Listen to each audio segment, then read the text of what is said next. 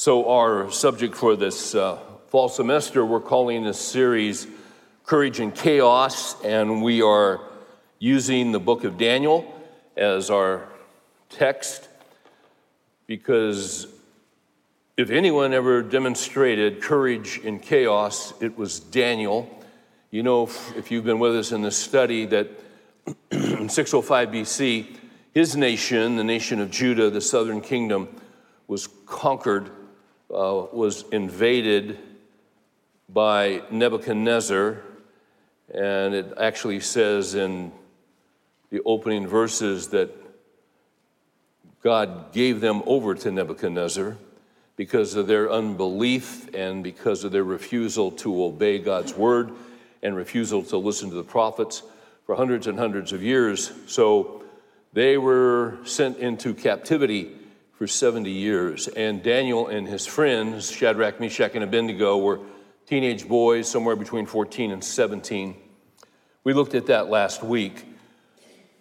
It was a chaotic time. Their nation was in absolute chaos. When you're given over, when you're invaded, when you are transported to a new nation and to a new city, and they were enrolled in the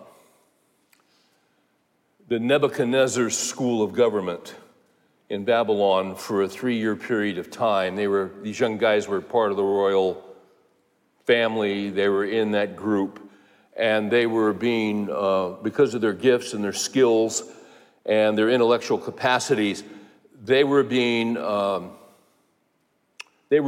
re-educated, if you will. They were being indoctrinated in regard to a new culture with new gods.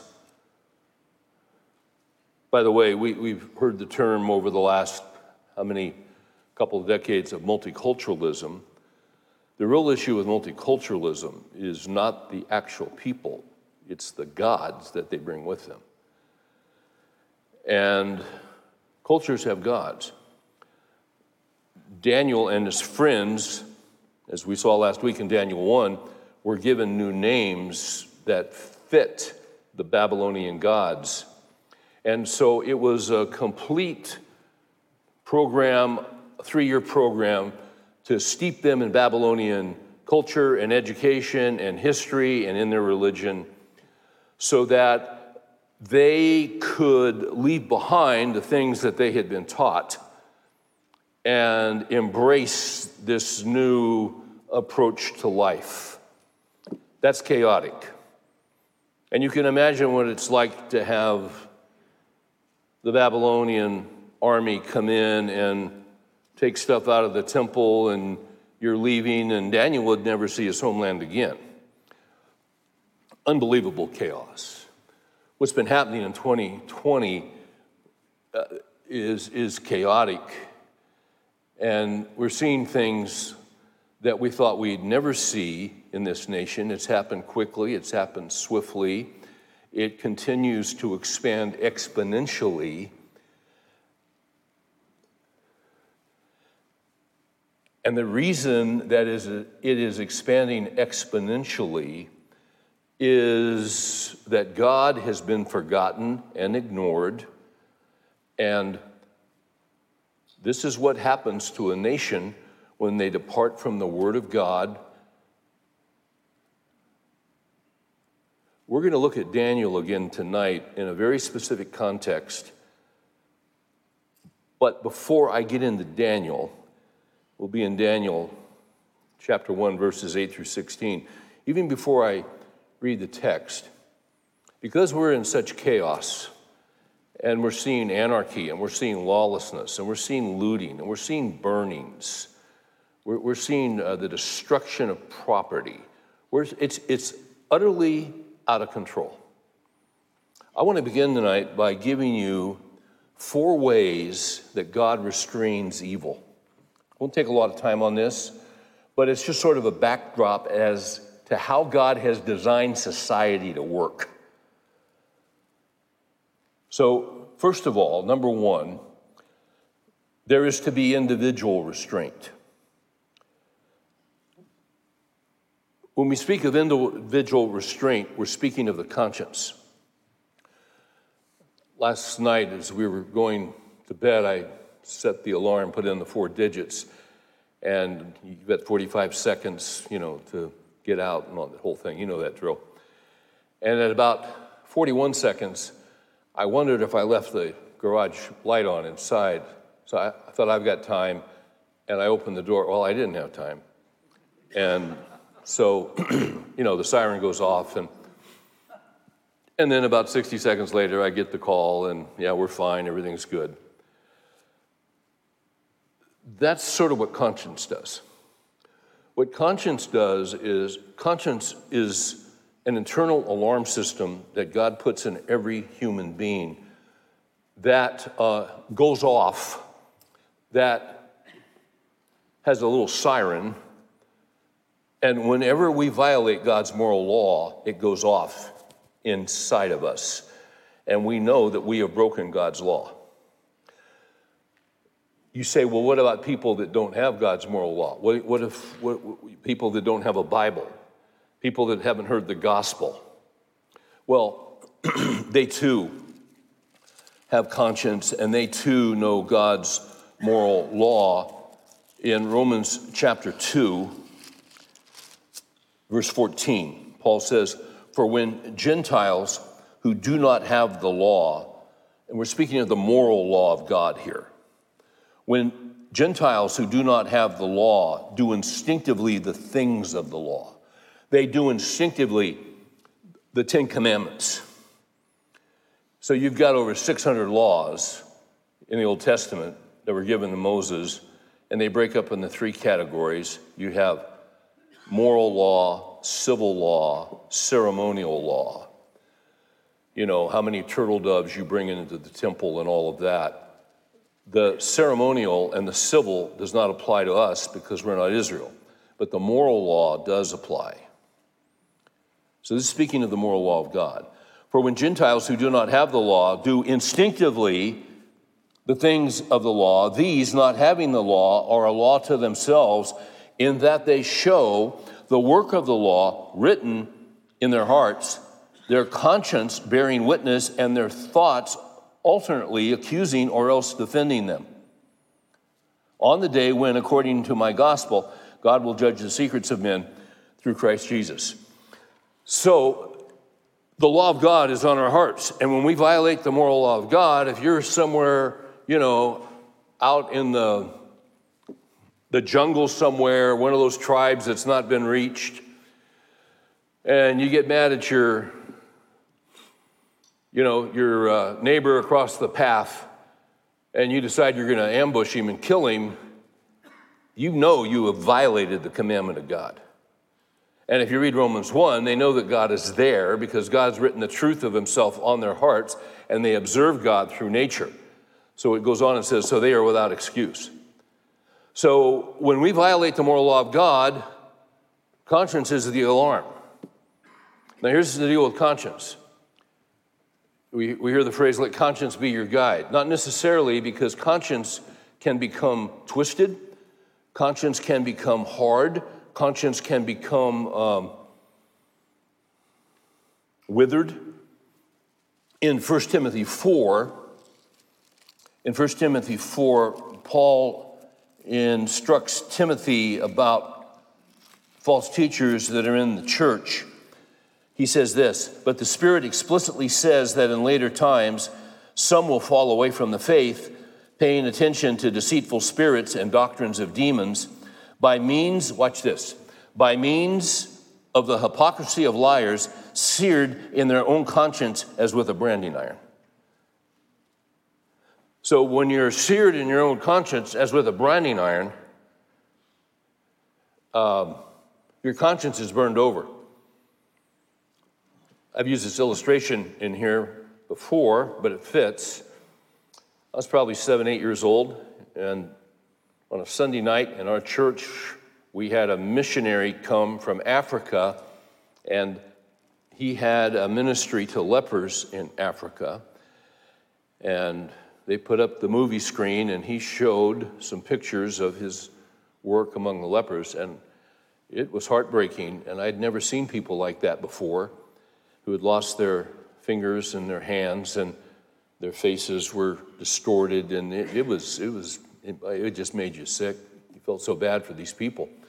And I went away from that as a little boy thinking that leprosy was a skin disease. But I found out later that leprosy is not a skin disease. Leprosy is a nerve disease. What happens if you're in an African village and you're walking into town barefoot and you step on a piece of glass and you've got leprosy, first stage leprosy, you just keep walking, and it's not until you get into town and somebody says, hey, you got blood hemorrhaging out of your foot, because you see, you didn't even know there was blood because you didn't feel any pain because your nerves are dead. Or you pick up a pot over a fire and you thought it only just been put on, but it'd been there a while, and you grab it with your hand and you go back over here, and as you're walking over, the flesh is dripping off your hand. You don't know it because your nerves are dead. Conscience is not only an alarm, conscience is a nerve. And you've all had the experience, I've had it, where we will sin, violate the moral law of God, and it's as though the Holy Spirit just kind of right on the nerve of conscience. And what we want to do is keep that nerve sensitive to the Spirit of God. That's very, very important. We do not want to develop a conscience that has been seared. I remember when I was in college, I would drive to hear a guy teach several hundred college students, and he had a national ministry and best-selling author, excellent teacher, and I'd make that trip. It was probably 100 miles coming and going in Los Angeles. So that took a while. But I loved going to that study, and I got to know him and met his wife and his kids and had dinner with them a couple of occasions. And I was 20, 21. He was early 40s, and I thought, that's what I want my life to look like. I'd like to do what he does. I'd like to have a family like that. And a few years later, when it came out that this excellent Bible teacher was a serial adulterer, it was stunning. But he was. Not one, not two, not three, but a whole trail, been going on for years and years. And there was another gentleman who worked with him, and they had worked together for 15 years. And I remember talking with him and just saying, I'm having a real hard time believing this. And he said, I understand. He said, I didn't believe it when I first heard it. But you have to understand something, Steve. He's a pathological liar. He looks at you and lies and never flinches.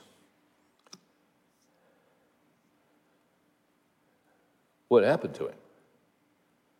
He became seared in his own conscience. So in 1 Timothy 1:5, but the goal of our instruction is love from a pure heart and a good conscience and a sincere faith. The goal of our instruction. So we're all sinners, we're all born sinners, but we come to Christ, we hear the gospel, the Lord pulls us to himself, we're born again, we're regenerated by the Holy Spirit. If any man is in Christ, he is a new creature, old things pass away, all things become new. And we're followers of the Lord. And now we begin, and we're babes in Christ, and now we begin the process of growing up in Christ. That's why we're studying our Bibles, so that we can grow. And so the goal of what Paul did, and that's what Paul would do. He'd preach the gospel, people come to know Christ, and he wants to see them grow in Christ. He says the goal of our instruction, what we're shooting for here, is love from a pure heart and a good conscience.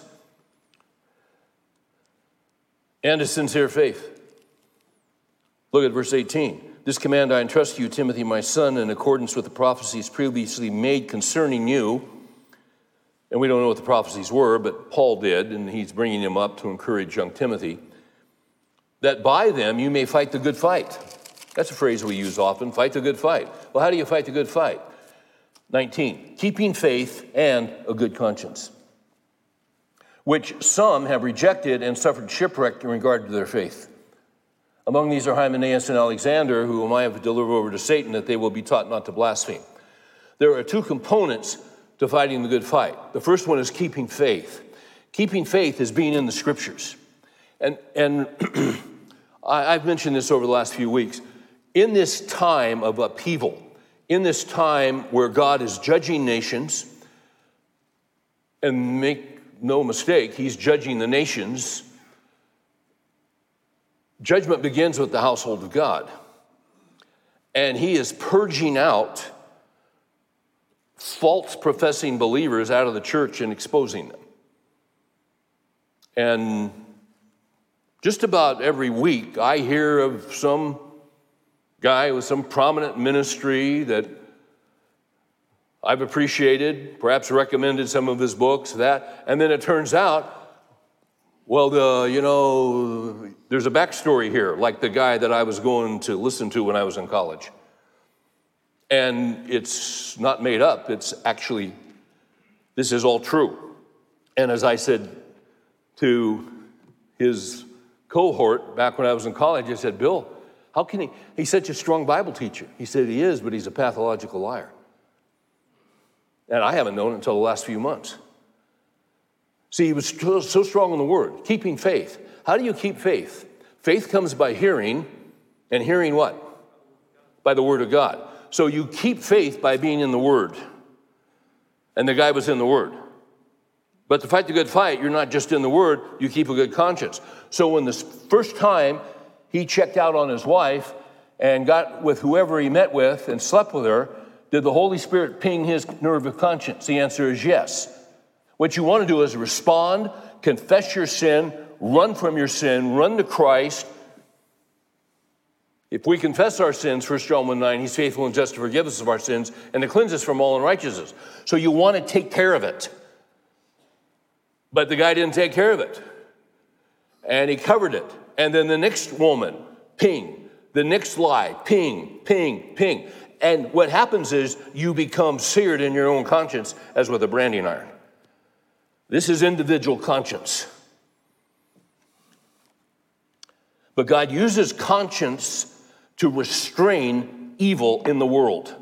Secondly, you have parental restraint. Parents have a responsibility to restrain their children. The book of Proverbs has a lot to say about the discipline of children. Other passages in scriptures do as well. But for instance, we have Proverbs 13, verse 24. He who withholds his rod hates his son.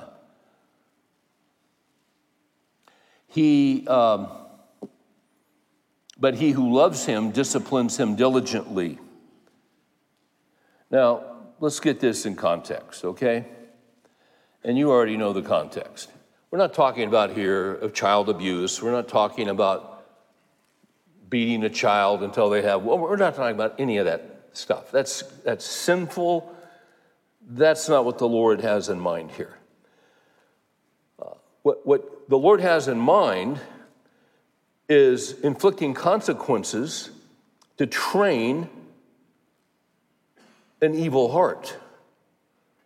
Now, part of the problem we have with the whole concept of spanking is that we have a lot of Christian people, quite frankly, a lot of young Christian people who don't believe their children are little sinners.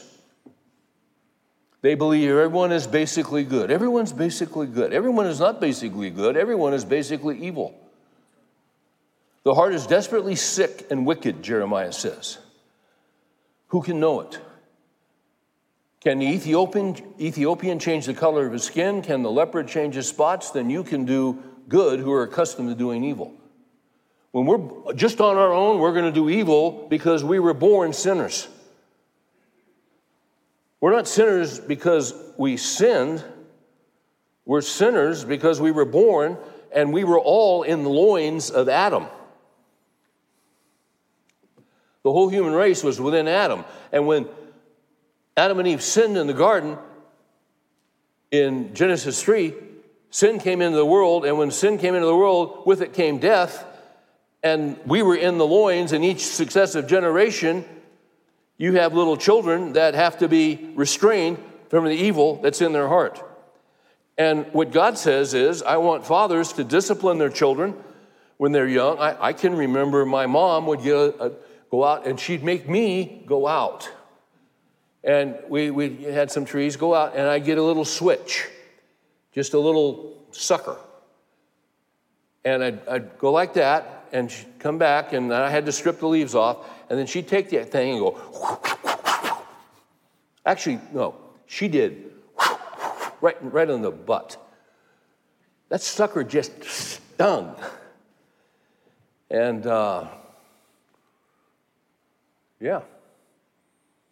And then she would say, I know this hurts me more than it does you. That's in the Bible, I think. Actually, it isn't, but it does hurt parents. That's why parents don't do it today. But you see, you have to do it to restrain evil in their little hearts. You don't give them a trophy for sinning. You don't give them a participation trophy for sinning. But this is what we tend to do right now. Everybody gets a trophy for anything. I'm sure the Antifa parents are giving trophies at Christmas or cars or whatever. You have Proverbs 19:18, which says, discipline your son while there is hope, and do not desire his death. So it's one thing when you have a little child, and I can remember not only did my mom discipline me, my dad disciplined me. And my dad, my dad loved me, he'd die for me, he'd do anything for me. But my dad had a belt, and I'm the oldest of three boys, and as my dad used to say, I come home at night and I line them all up and I spank them because I know they did something wrong. Everyone laughed at that except us. But my dad, he loved us, but he disciplined us. He didn't discipline, I shouldn't say he loved us, but he loved us and expressed it by disciplining us. Because he knew it was his job to restrain evil in our hearts. Discipline your son while there is hope. So if you got a kid in high school and, they're getting older, what do you got? A year or two before they leave? You better discipline them. If they're down a wrong road, if they're going down this path, I've told this story before, and I've got my son's permission, but we lived quite a ways out when we moved out there, and it wasn't developed like it was now, 25 years ago, something like that. It was country. So I had this old Jeep, and I'd let John drive his brother to school, and but we started seeing he started changing, and he was covering stuff from me, but every once in a while it would come out, and so the Lord gives and the Lord takes away. That's a good concept for discipline.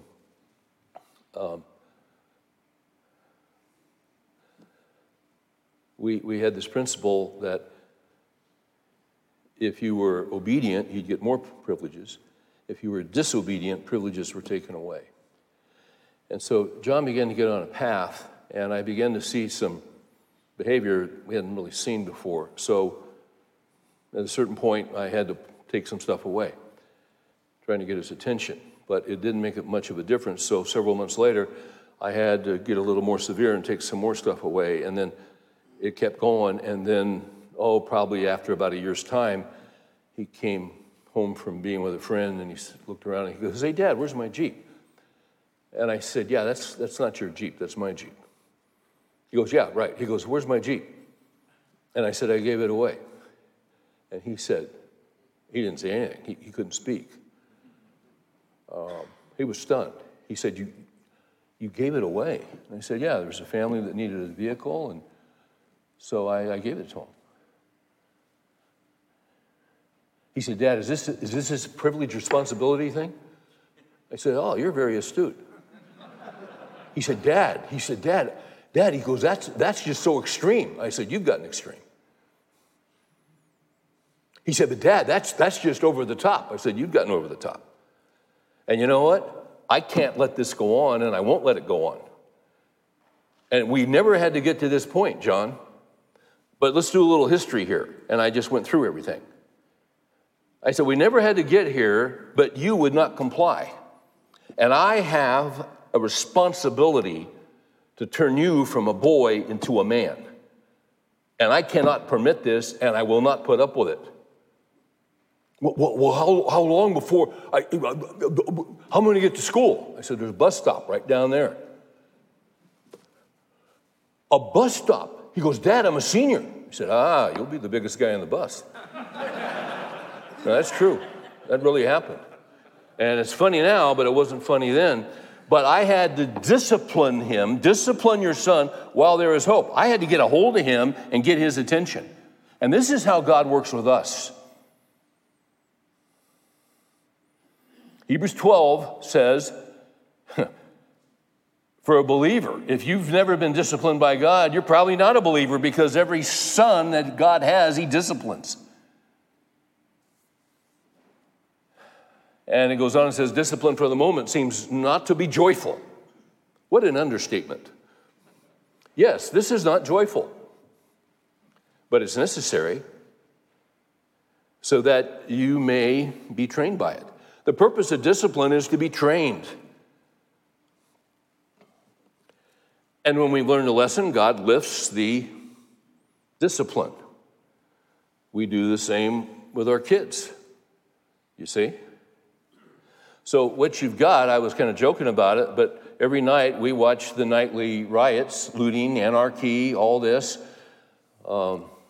That's being allowed.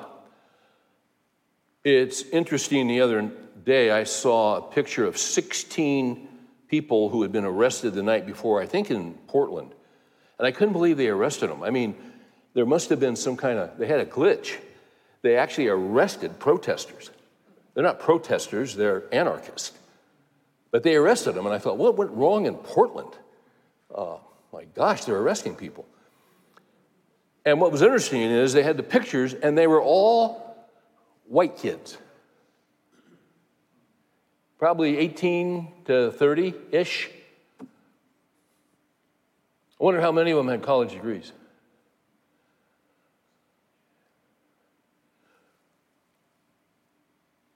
When, I think it was in Seattle, some kid threw a brick, hit a cop, and they ID'd him, and he was 17, and I saw on the news him walking into the court with his parents, who were fine, upstanding-looking people dressed to the nines.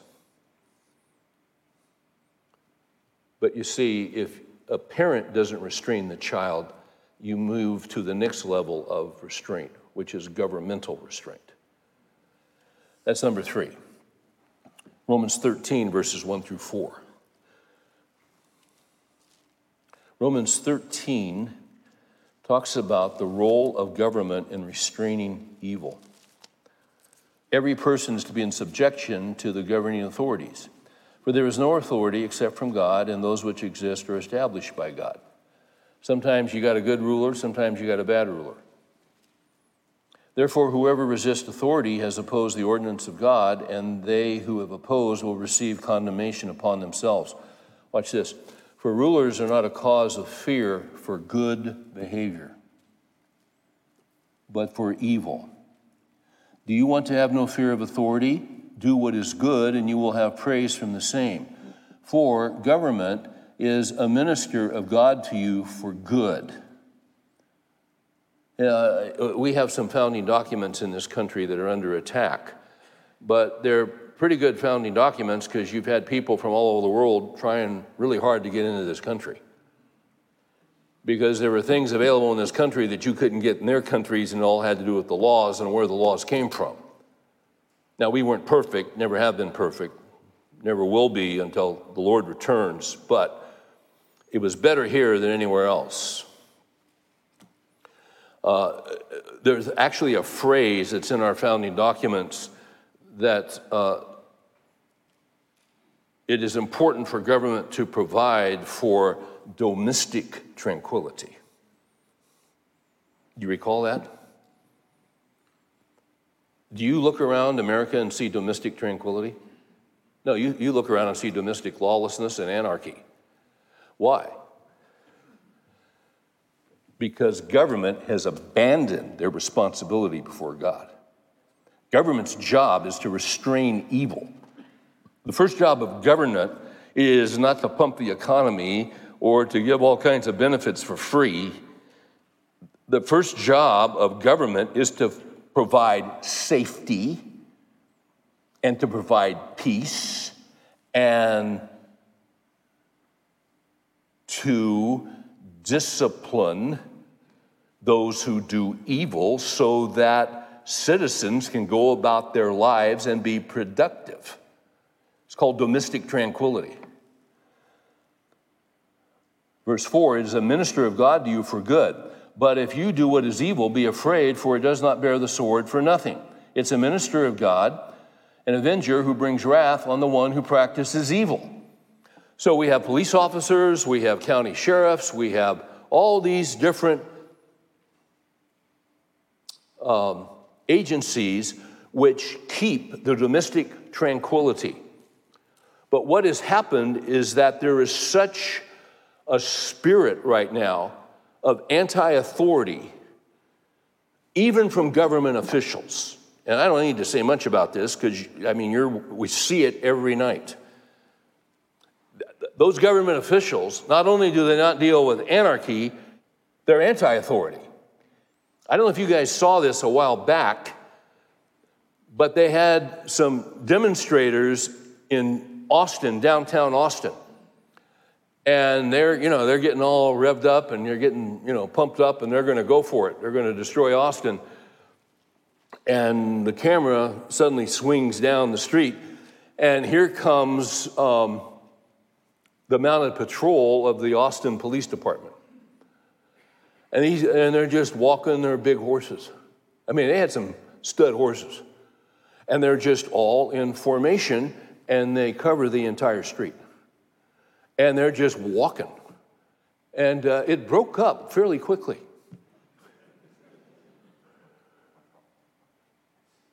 And it didn't happen again. Number 4, there's spiritual restraint. And spiritual restraint is what happens when we are born again, when we are regenerated by the Holy Spirit, we hear the gospel, we are pulled by the Holy Spirit to Christ, and we say, Lord Jesus, come into my life. And we're given a new heart, and we're transformed from within. So I had a guy at the noon Bible study. He walked in, and the first thing he said to me, he didn't say hi, he didn't say anything. He said, have you ever heard of progressive Christianity? And I said, yeah. He said, I never heard of it till this week. And I said, yeah, progressive Christianity is liberal Christianity. It means they don't believe the Word of God, but they still want to be called Christians. And he goes, yeah, this is crazy. They're everywhere. I said, yeah, they're everywhere. And they're having a lot of influence. I said, yeah, they are. Like Rob Bell, like Richard Rohr, like Brian McLaren. And they're progressive Christians. They're sometimes called red letter Christians, which means they just follow the words of Jesus. In the Bible, sometimes they'll put the words of Jesus in red. So I don't really like what Paul says. We ignore that. It's just what Jesus said. Well, the problem is, what Paul said he got from Jesus. If your publisher is going to put the words of Jesus in red, your whole Bible ought to be red, because it's all the word of Christ. So what they do is, instead of getting under the Bible, under the authority of the Bible, what they do is they stand over it and they edit it. I run into this every week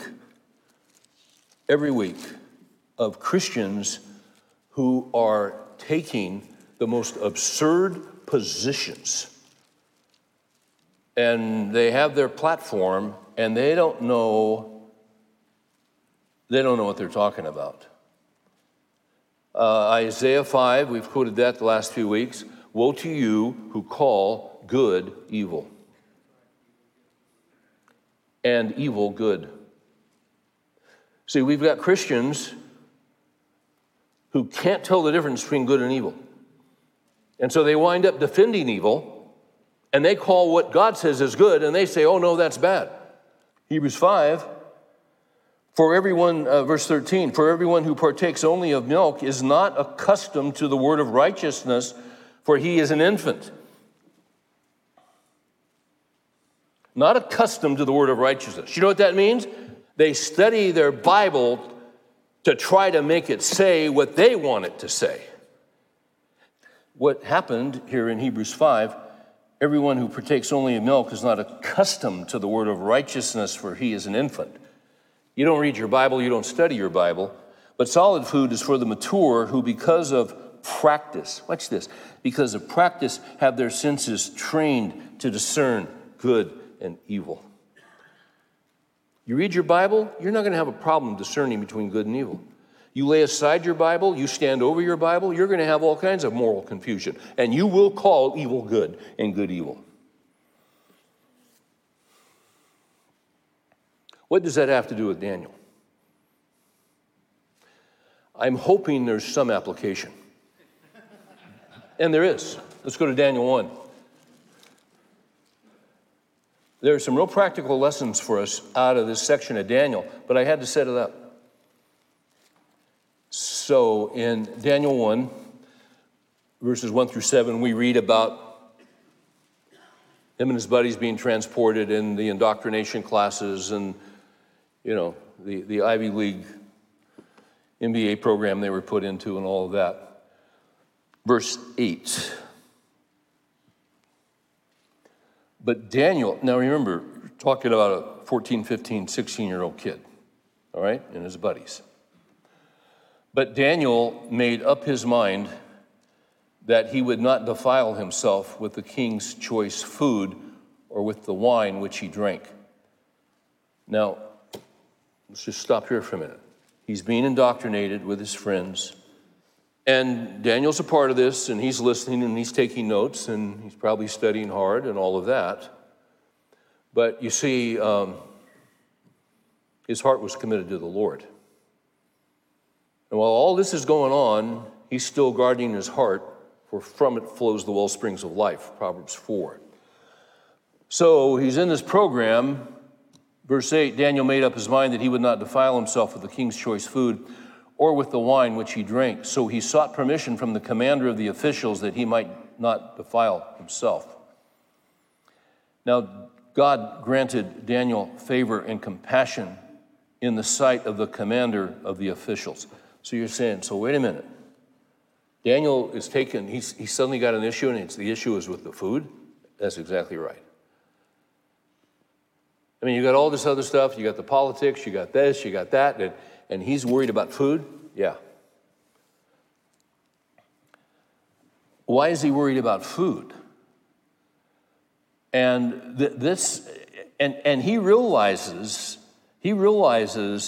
that this is a big deal because they got this system, they've got this course, they've got this degree program, they got it down to the details even of nutrition. Now God granted favor and compassion in the sight of the commander of the officials, and the commander of the officials said to Daniel, I am afraid of my lord the king, who has appointed your food and your drink. For why should he see your faces looking more haggard than the youths who are your own age? Then you would make me forfeit my head to the king. So not only is Daniel facing an issue, but he appeals to the commander that I cannot do this. And the guy basically says, hey, listen, this could cost me my head if we do this and you guys don't pass the test. Then Daniel said to the overseer, whom the commander of the officials had appointed over Daniel, Hananiah, Mishael, and Azariah, please test your servants for 10 days and let us be given some vegetables to eat and water to drink. Then let our appearance be observed in your presence and the appearance of the youths who are eating the king's choice food, and deal with your servants according to what you see. So he listened to them in the matter and tested them for 10 days. At the end of the 10 days, their appearance seemed better, and they were fatter, means healthier, obviously, than all the youths who had been eating the king's choice food. So the overseer continued to withhold their choice food and the wine which they were to drink, and kept giving them vegetables. What's the deal here? Well, what the deal is here is Daniel's conscience. What's the first restraint? God has given us a conscience. The alarm goes off when we violate God's moral law. I know you've memorized Leviticus 11, but let's go ahead and turn there anyway. Genesis, Exodus, Leviticus. So for Old Testament Israel, God gave laws to Moses as to what they were to eat. There were over 600 laws that God gave. Those laws are summarized in the Ten Commandments, and then Jesus summarized them into 2 in the New Testament. You shall love the Lord God with all your heart, soul, strength, and you shall love your neighbor as yourself. But within the Old Testament law, as I've said, there was civil law, there was ceremonial law, and there was moral law. We are not Israel, we are the church. There's a distinction between the church and Israel. And God has a plan for both. In the book of Acts, Peter was at, I think, Tiberias. He had a dream, and this great sheet came down from heaven with all these unclean animals, and then the Lord said, eat. And he said, Lord, I can't eat. And the response was, don't you call unclean what I call clean? And he suddenly realized, wait a minute, God's changing things up, because it was a new covenant. But in Leviticus 11, and there are 47 verses, and Leviticus 11 is all about the kind of meat that you can eat and not eat. The Lord spoke again to Moses and to Aaron, saying to him, speak to the sons of Israel, saying, these are the creatures which you may eat from all the animals that are on the earth. And then he starts talking about the animals. He talks about the camel in verse 4. He talks about the chafin, the rock badger, which you can see in Israel, the rabbit, the pig. Goes on and on, all the way down. Then he gets into birds, beginning with verse 13. It's summarized in verses 46 and 47. This is the law regarding the animal and the bird and every living thing that moves in the waters and everything that swarms on the earth, to make a distinction between the unclean and the clean, and between the edible creature and the creature which is not to be eaten. So, God gave these young men instructions. And when that food was placed in front of them, an alarm went off in Daniel's conscience. Now, did he make a big deal out of it? Did he get a petition? No, he just went and talked to the one who was in authority over him and asked, and God gave him favor because he did not want to disobey his Lord. He was in very difficult circumstances that potentially had very, very negative consequences. But this was a matter of conscience. And he was careful to obey the word of God. That's what I'm trying to get across to you. And he was surrounded by pagans, and I am sure, reading between the lines, that when it became known to the others in the program that Daniel did not want to eat the food, do you think he got some peer pressure? Come on, man. Come on. It's no big deal. It's just food. When a culture breaks down, there's always tremendous pressure to ignore and violate the Word of God. Now, we're not dealing with food right now. We're dealing with other issues. Let me make 2 observations about Daniel's situation in Leviticus. In Romans chapter 14, this whole idea of food comes up again because the best deals on meat was at the Costco in Jerusalem. It had another name. But they had these temples to false gods where they would offer sacrifices, but they didn't sacrifice all the meat, and you could get cuts of meat at the butcher shop, which was attached to the temple. And they were the best deals in town. So some Christians would go down there and buy meat and say, man, did I ever save some money? That's great. But other Christians thought that was terrible. They would not go in there. There's no way I'm going in there and buying meat, because that was offered to idols. And so in Romans 14, Paul is talking about matters of conscience where Scripture does not specifically address. There are matters of conscience where one believer will be checked by their conscience. Another believer will have the freedom to do it. Paul says, let each man be fully convinced in his own mind, and don't judge one another. And then at the end of Romans 14, he makes this statement, and this is worth pointing out because it certainly applies to where we are right now. Verse 23, but he who doubts is condemned if he eats, because his eating is not from faith. And whatever is not from faith is sin. So here's a principle for us as New Testament believers. If there is an issue that comes up in your family or at work, and your conscience goes off, the alarm goes off, and it isn't something that is specifically addressed in Scripture,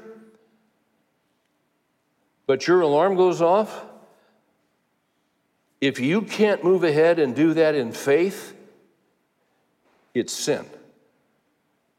In other words, if an issue comes up and you're not sure how to proceed, and there's some discussion in the family about an issue, let's say it has to do with how do you handle when someone in the extended family is in a gay relationship? How are you going to handle this? Christmas is coming up, all of these different things. And families get divided on this stuff. What are we going to do? How are we going to handle this? It's very uncomfortable.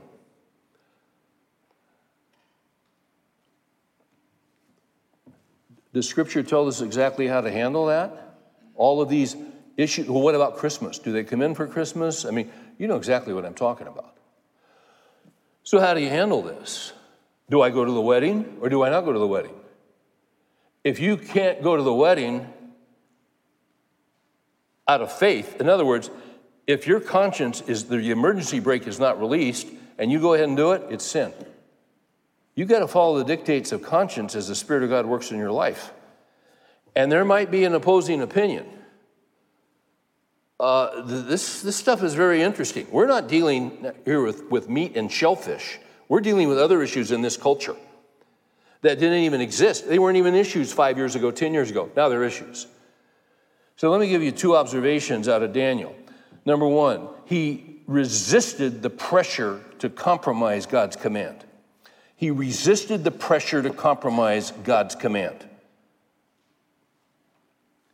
And if you hold on to God's command, you're going to get pressure and you're going to get heat in this culture. From those, not only outside the church, we expect that, from those inside the church who are quote unquote progressive Christians. Number two, he resisted the pressure to conform God's command for personal convenience. It would just be a big deal if I just went along and didn't create, and you got someone close to you, maybe your wife, saying, honey, you're always the guy who makes a big deal out of things. Well, maybe you are, and maybe you're the only guy. But if it's based on Scripture, why would you cave? What's your authority? Now, we're loving, we care, we want the best for them. This isn't an issue where you're yelling and the voices are raised and all of that. That doesn't accomplish anything. But you got to decide who is your God, and you got to decide who is your authority, and you got to decide if you're going to be a God pleaser or a man pleaser. And it gets extremely uncomfortable. And it's always, when there's pressure to conform God's command for personal convenience, it's always easier. At least it looks easier. Romans 12, 1 and 2. Don't be conformed to this world, but be transformed by the renewing of your mind. By the way, how does your mind get renewed? By being in the Word of God. But if you're never in the Word of God, you can't discern between good and evil in the first place. So someone in the family needs to be a rock that is built on the rock. You speak the truth in love, but you speak the truth. You just don't let it go. When it comes up, you got to decide if you're going to be a Daniel or not. 3 principles here that we can think about as we walk away. This might be in your family, it might be at work, I don't know where it is, but we're all dealing with it. Here's number 1. Small compromises of conscience always lead to big compromises. Small compromises of conscience always lead to big compromises. This, you could say, reading in Daniel, that's a pretty small deal, you know? I mean, what kind of meat I eat here? But see, it was a big deal. It was important. Well, in the whole realm of things, that's pretty small. God said it was pretty important in Leviticus 11. So who are you going to follow? Who are you going to serve? The eyes of the Lord roam to and fro about the earth, looking for those whose hearts are fully his, that he may strongly support them. And God gave Daniel favor. So if you're being asked to compromise a biblical conviction, the path of righteousness is to say, no, I will not compromise. We follow the government until the government tells us to disobey God. And when the government tells us to disobey God, we say to them, as you find in Acts, you decide whether we should obey God or you. But we're obeying God. And then you take the heat and you take the consequences.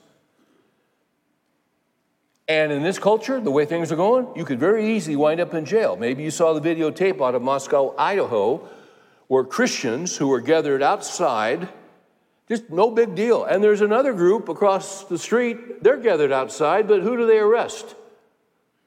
And put in cuffs, the Christians. This is what's going on around us. And it's where we are, and it's chaotic. We need biblical courage to be a Daniel. Second principle, integrity in small issues leads to integrity in big issues. Daniel was a kid in chapter 1 of Daniel. But in the last verse of Daniel 1, where it talks about the rule of Cyrus, Daniel's probably 90 years old. It's looking out over the panorama of his entire life. This is an issue when he was a young boy. But he was going to serve the Lord until his late 80s or 90s. And you see, God had something in mind for him and his friends, which leads me to the third principle, which is God tests his men privately so that they might be trusted publicly. God tests his men privately so that they may be trusted publicly. And the rest of Daniel's story is really about this same issue repeated over and over and over again. Will you conform? We want you to compromise what God has said. We want you to do it. And if not, there will be negative consequences. It's the same issue in Daniel 1 that he's going to face for the rest of his life. So God will test you privately, and then you will be trusted publicly. That's how it works. That's where we are. It's a new day. It's a new age. And with God's grace and with a firm grip on the sovereignty of God and the plan of God, we can be his men. And we can dare to be Daniel's. Let's pray. Father, thank you for your truth. Thank you for your word. Give us the courage and give us the wisdom. And I pray even as we drive home tonight that we might ponder in our hearts what's going on in our lives. And I was going to ask that you would show us if we're making any small compromises, but actually we already know if we're making small compromises.